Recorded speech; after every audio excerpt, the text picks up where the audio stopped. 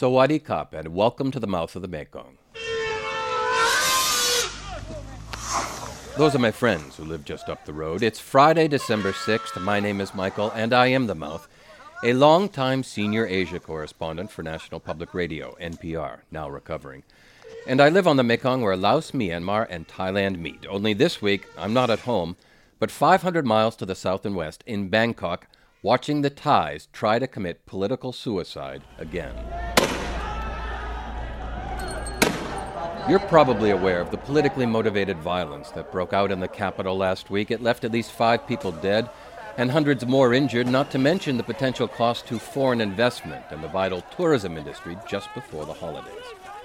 But the protagonists in this conflict, those trying to unseat the democratically elected government and those trying to preserve it, abruptly hit the pause button on Wednesday. Why? Because the king's birthday was fast approaching, and to continue fighting on the king's birthday would have been beyond disrespectful. Protest leaders acknowledged this when they announced their timeout in their effort to topple Prime Minister Yingluck Shinawatra, but vowed to continue their efforts immediately after the king's birthday. And that set the stage for yesterday's speech by King Bhumibol Adulyadej, carried live on TV and radio all over the country.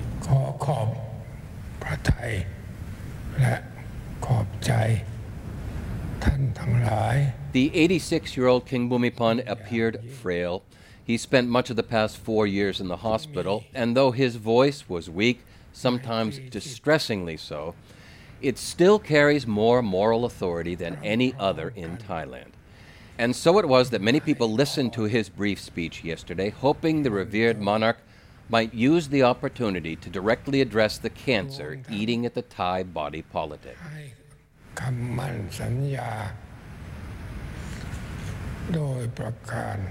That didn't happen. The king spoke slowly, haltingly, seemingly with great effort, and he spoke only in generalities with a call for national unity and stability. But there was no direct reference to the ongoing political crisis. The ceremony at the King's Palace in Hua Hin was attended by many in the upper echelon of Thai society, including senior members of the military, embattled Prime Minister Yingluck Shinawatra, and some of her political rivals. And with the speech over, some in both camps are trying to spin it as a call for the other side to capitulate. It seems unlikely either side will give in, and it's difficult not to see a link between the king's fragile health and the state of Thai democracy. The man leading the effort to topple the government has now clarified what he wants in its stead: a People's Council that would be appointed, though it's not clear by whom, to lead the country and rid it of the endemic corruption the opposition blames on Prime Minister Yingluck's brother, deposed Prime Minister Thaksin Shinawatra. And Yingluck, no telling what she'll do next with her back to the wall, and no real sense yet on what the traditional power broker here, the military, will decide to do either. Throw its weight behind the opposition, as it has in the past, or refrain from getting involved directly again. There have been 18 coup attempts by the military since 1932. The last one removed Yingluck's brother Thaksin from office in 2006. But that doesn't mean the army can't serve as an honest broker this time around and force the two sides to compromise to avoid further turmoil.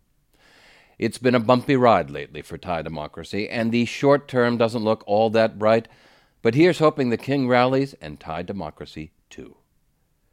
That's it for this week. Any comments, criticisms, suggestions, hit the contact button at mouthofthemekong.com and have at it.